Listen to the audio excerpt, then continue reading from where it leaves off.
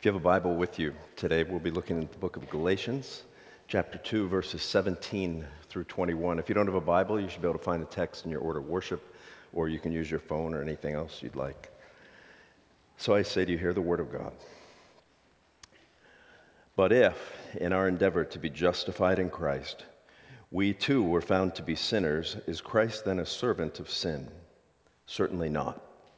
For if I rebuild what I tore down, I prove myself to be a transgressor. For through the law I died to the law, so that I might live to God. I've been crucified with Christ. It is no longer I who live, but Christ who lives in me.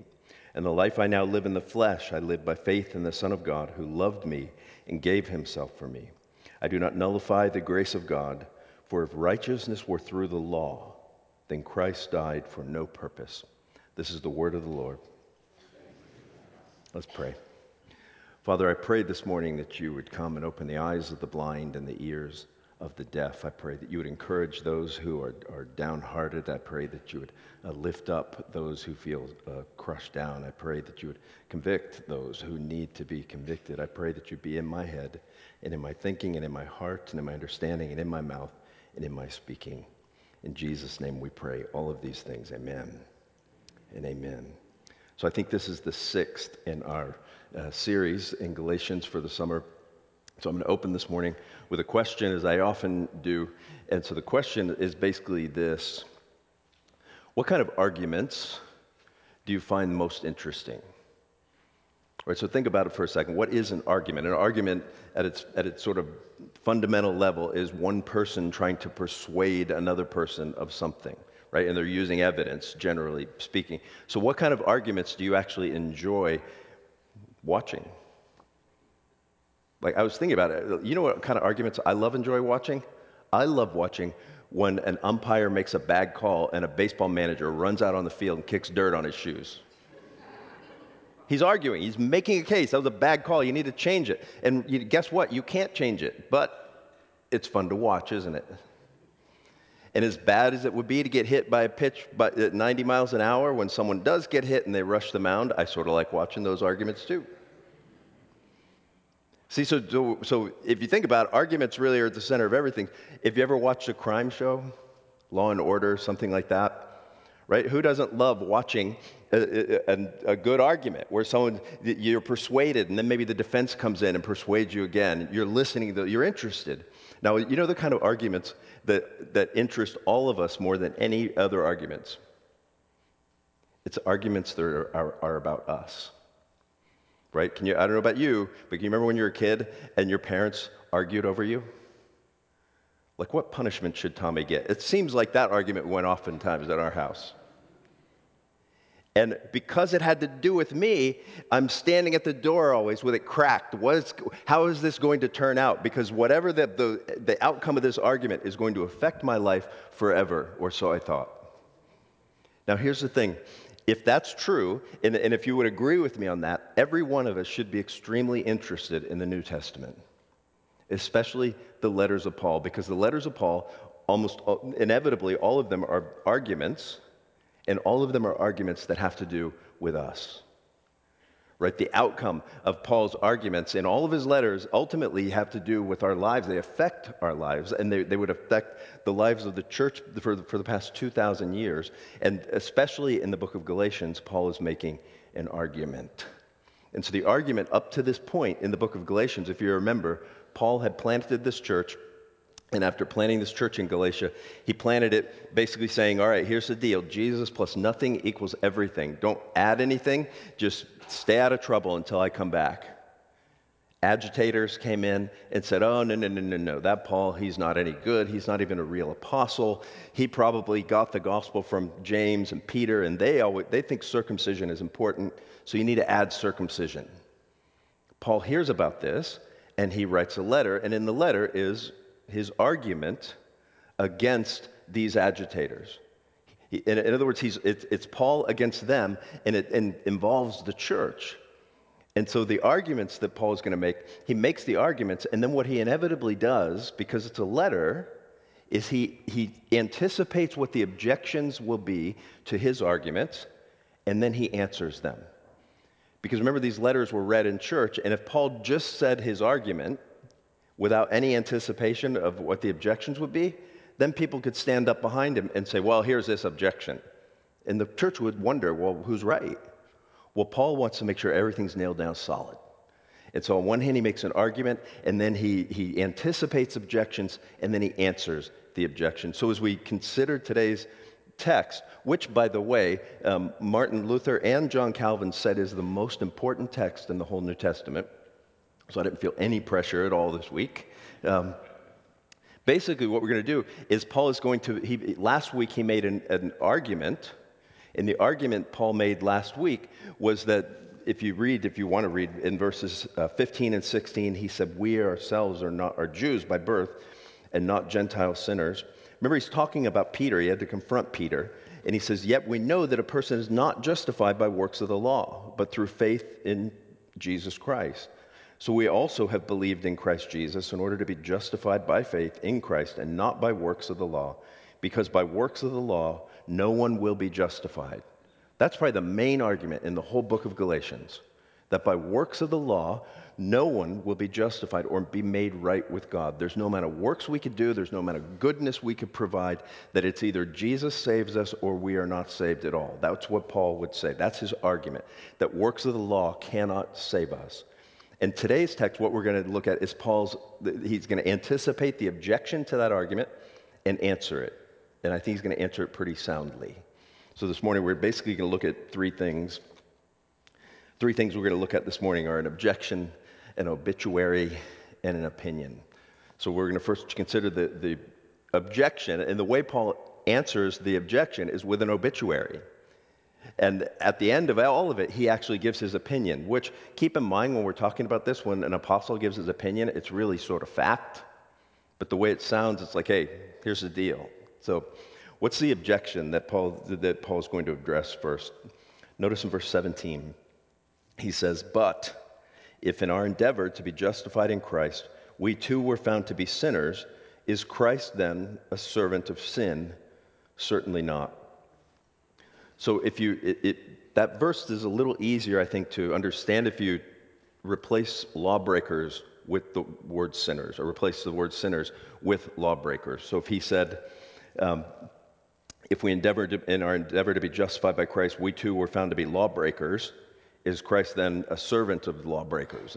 In other words, remember, what the objection that he's anticipating is just this, is they're saying, oh, if Paul says that grace is free, that it's Jesus plus nothing, but then the law doesn't matter. And if the law doesn't matter, then people could do whatever they want.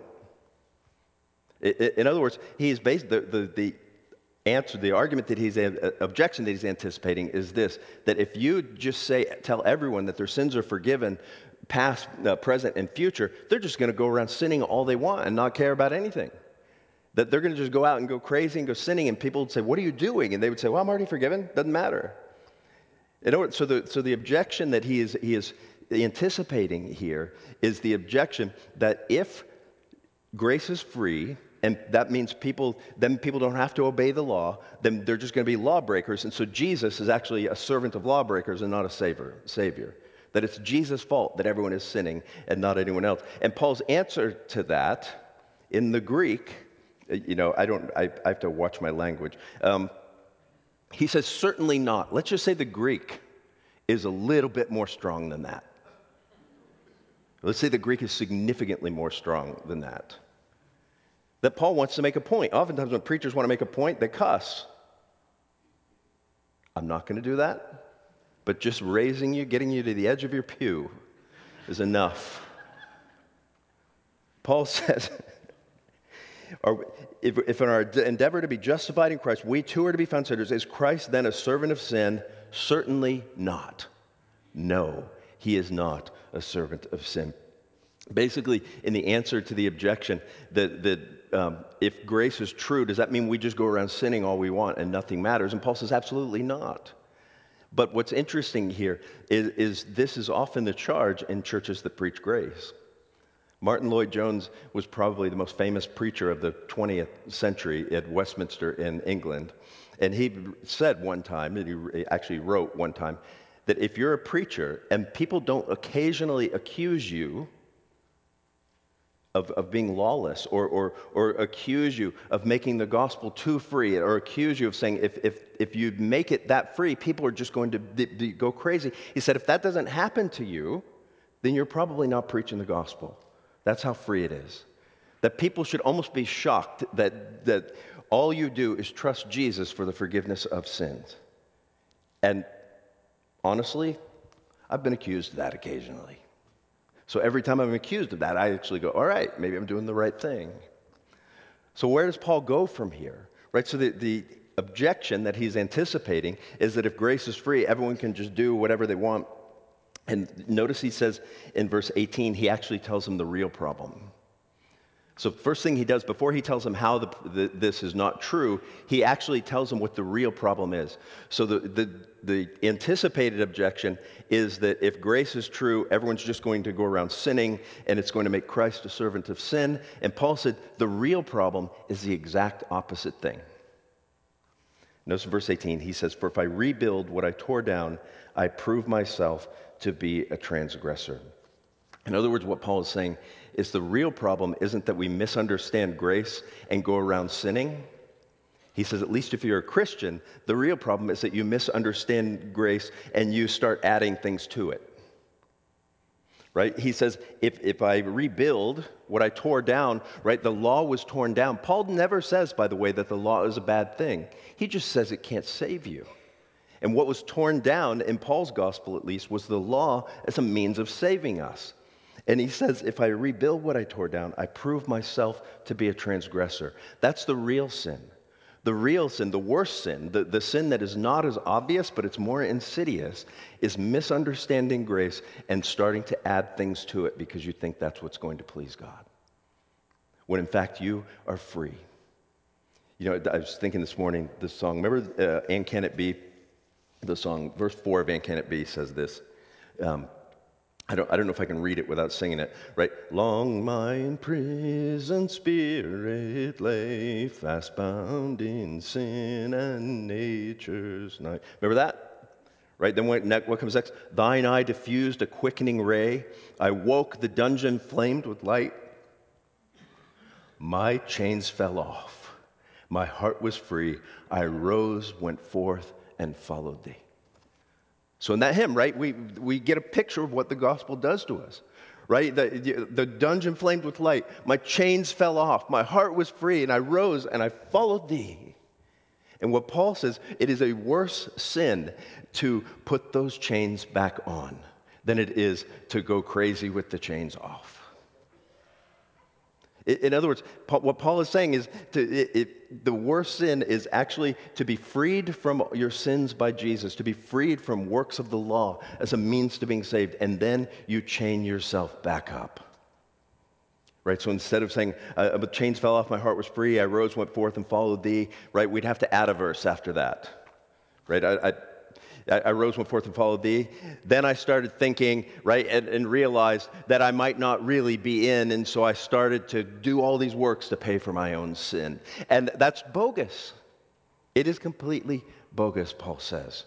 So not only does the gospel not make you want to sin more, but by adding things to the gospel, that is actually a bigger sin, and the worst thing is it doesn't feel like sin. It feels like you're actually doing something good for Jesus. And adding things is taking away from the gospel. So what is the actual answer to this objection? The answer to the objection that Jesus, if it's all grace, then nothing else matters, right? That you can do what you want. And Paul's objection to that is twofold. His answer to that, it's an obituary that's twofold. And the first part of the obituary is this. Verse 19, Paul says, "For through the law I died to the law, so that I might live to God." So the first thing Paul says is, through the law, I died to the law so that I might live to God. Now, there's an important nuance there that you might miss. Paul doesn't say, through the gospel, I died to the law. He doesn't say, through the gospel, I died to the law. He says, through the law, I died to the law. Now, why is that an important distinction to make? Is because you remember the law had all these laws, but the law also determined punishments for the laws. And remember that the law said, among other things, the Mosaic law, cursed is everyone who doesn't do everything written in this book. In other words, if you don't obey all of the law, the punishment for that is to be cursed, to be cast out forever, to hell, whatever, however you want to put it. And so Paul says, according to the law, I died to the law. The curse of the law was borne out. And here's why that's so important. Because as long as you are alive to the law, it can still make demands on you. As long as you are alive to the law, you still will go to your dying bed and you'll have to be constantly looking over your shoulder, wondering if you did enough. But if you're dead to the law can't make any claims on you. I mean, think about it. If the law was a person, and like Javert where's Javert in Les Mis, right? That he's chasing you around constantly. Once you're dead, there's nothing else to chase. And Paul says that I died through the law, I died to the law so that I might live to God. So part one of Paul's obituary is I died to the law. Now part two is even more interesting because he tells how he died to the law and ultimately how we died to the law. What does he say? And that's this famous verse, verse 20. He says, I have been crucified with Christ, and it is no longer I who live, but Christ who lives in me. And the life I now live in the flesh, I live by faith in the Son of God, who loved me and gave himself for me. So what is Paul saying here? He basically is saying this, that when the cross happened, when Jesus died on the cross, there were actually 4 things nailed to the cross. Okay, the first thing that was nailed to the cross was Jesus. Well, we know that obviously Jesus was nailed to the cross. The second thing that was nailed to the cross was what? A sign. Remember what the sign said? King of the Jews, right? The Jesus, King of the Jews. The third thing that was nailed to the cross was the debt of our sin. He says that in Colossians, that the debt of our sin that was held against us was nailed to the cross. And now get ready for this. The fourth thing that was nailed to the cross? You were. I was. Paul was. Paul says, I am crucified with Christ. And because of that, it is no longer I who live. Now, here's the thing. Theologians for 2,000 years have called this doctrine union. And our union with Christ. You hear me talk about it at the Lord's table, our communion. In other words, why is union so important? Because when we talk about justification or being made right with God, it's not only being forgiven from our sins, which we are, and it is not only being completely given the righteousness of Christ, which we are. So that when God looks at you now, you are as righteous in his sight as you will ever be. But here's a third aspect to it that is incredibly important. It takes it out of the realm of paperwork and into the realm of reality. That when Jesus was on the cross on our behalf, God reckoned it as if you and I were actually there. So it's not as if he's going to say, well, your paperwork says this about you, but now that I think about it, you weren't really there. And what Paul says, and this is a mystery, but the mystery of the union of Christ, is that God reckons us not only to be forgiven in Christ, not only to be made right with Christ, but when Jesus goes to the cross, it is as if we were actually on the cross with him. Whatever happens to Jesus happens to us. I'm not going to ask for a show of hands because this is always embarrassing. How many of y'all have seen the movie E.T.? Right? Remember Elliot? E.T. is one of the most profound movies I think that's ever been made. Because do you remember what happens in E.T.? E.T. meets Elliot. And Elliot and E.T. at some point, they are joined together. They are in union together so that no matter what happens to Elliot, happens to E.T. And what happens to E.T. happens to Elliot. And remember that it makes for some great scenes because Elliot's at school and E.T. finds a 6-pack of beer at home. Remember, E.T. gets drunk at home and Elliot starts sliding out of his desk at school and the teacher doesn't know what to do. But worse, remember toward the end when E.T. starts to die, what happens? Elliot dies. Sorry, spoiler alert. Here's an even bigger spoiler alert. When E.T. raises from the dead, guess what happens? Elliot raises from the dead.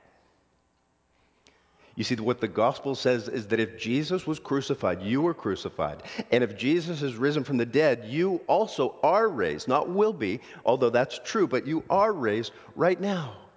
You are raised from the dead. In other words, so Paul's obituary is not just an obituary, but it is also a birth announcement.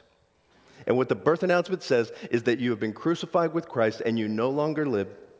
And notice what he says. He said, I no longer live, but Christ who lives in me. And the life I live now, I live by faith in the Son of God. You see, Paul's answer to the fact that if grace is true, you can just go out sinning is just this, that if I am completely united to Christ, I'm a completely different person. Why would I want to go around sinning?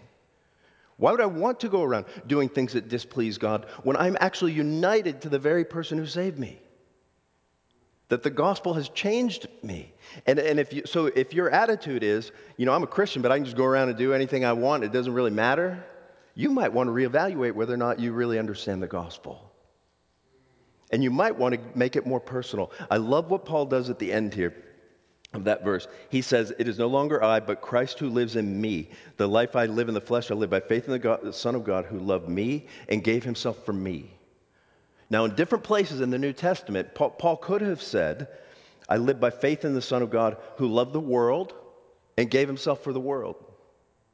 He could have said, I live by faith in the Son of God who loved the nations and gave himself for the nations. He could have said, who loved the church and gave himself for the church. But Paul, this doctrine of union is so important. Paul says, he who loved me and gave himself for me. Now, here's the question. Can you say that? When you think about the gospel, do you think of it in terms of, I live by faith in the Son of God who loved me and gave himself for me? A lot of people in church live vicariously through other people. I remember, one person who didn't believe that was my grandmother. My grandmother was Serbian Orthodox, off of the boat. And I remember when people would ask her sometimes, I called her Memes. Memes. They said, Memes, are you a Christian? You go to church with Tommy? And she'd say, oh, no, my boy's a preacher. He's got me covered. And I'd say, it doesn't work that way, Memes. And she'd say, I'd leave for church, and she'd say, say a prayer for us sinners. She'd yell as I was leaving. And it would break my heart, because you know what? Having a son that is a preacher does not mean that you understand that Jesus loved me and gave himself for me. You might have been a member of our church for 20, 30, 40, 50 years, and if you have never thought or said to yourself, the Son of God who loved me and gave himself for me, would you think through that and say that today? Because until you start thinking that and saying that, you really won't have life change. I may have mentioned this before. I'm glad that, after 30 years of being a Christian, I still have these moments of thinking, wow, why didn't I ever think of that before? Every morning, probably about 5 mornings of the week, I pray. I have a long prayer list, and I pray confessions. The confessions we use in church, for years, I've just read through those, read them, confess my sins, and Lord, thanks. And I don't know what made me start doing this, but I thought, in church we do an assurance of pardon. Why don't I do it just by myself? And so now if you look at my prayer list, it'll have a confession, and at the bottom of it is also written, my name, Tommy, you are forgiven. Tommy, you are accepted of Christ. Tommy, you are no longer an orphan. And I'm amazed at how many times that just wrecks me. Right there, before I ever get on to the scripture reading and all these other things, just knowing that I am accepted in Christ, reminding myself of that every morning has been life-changing for me. Is it life-changing for you? Do you know that you're accepted in Christ because you are actually in Christ? Let me move on here. Basically, Paul basically comes at the end and he says, verse 21, he gives this opinion. Now, by the way, remember I said if an apostle says it, it's a fact. But the way Paul says it, it's almost an opinion. It's almost as if he throws it in here, I think. Notice verse 21. He says, I do not nullify the grace of God. And what he means, I do not nullify the grace of God by saying it's not by the law, but only by faith in Christ. But it says that for if righteousness were through the law, then Christ died for no purpose. In other words, if your works matter, if your goodness matters, if your Bible reading can save you, if going to church can save you, if doing good works can save you, then Jesus died for nothing. And there's only two ways. Either Jesus, you say he loved me and gave himself for me, or you say my works will what save me. Which of those two will you leave here with this morning? Which of those two will you have confidence with this morning? Because remember when Paul says, I live my life by faith in the Son of God. You see, the way we become Christians is we have faith in Jesus, right? Jesus plus nothing equals everything. The way that we live as Christians is the same exact way. In other words, do we believe that Jesus is going to finish the job or not? Think about that. Let me pray for us. Father, I pray that as we consider this book of Galatians, that you would continue to hammer on us that it is Jesus plus nothing equals everything. And that when we try and add our works of the law, when we try and add our goodness, when we try and add all these and anything, that it actually is a step backwards, not a step forward. Help us to understand what it means to be in union with Christ, not only in his crucifixion, but even now as he sits on the throne. That in Ephesians, Paul says that we sit with him, that we reign in heaven with Jesus right now. I pray that we would live as conquerors, being able to say, greater is he who is in me than he is in the world. We pray all these things in Christ's name. Amen and amen.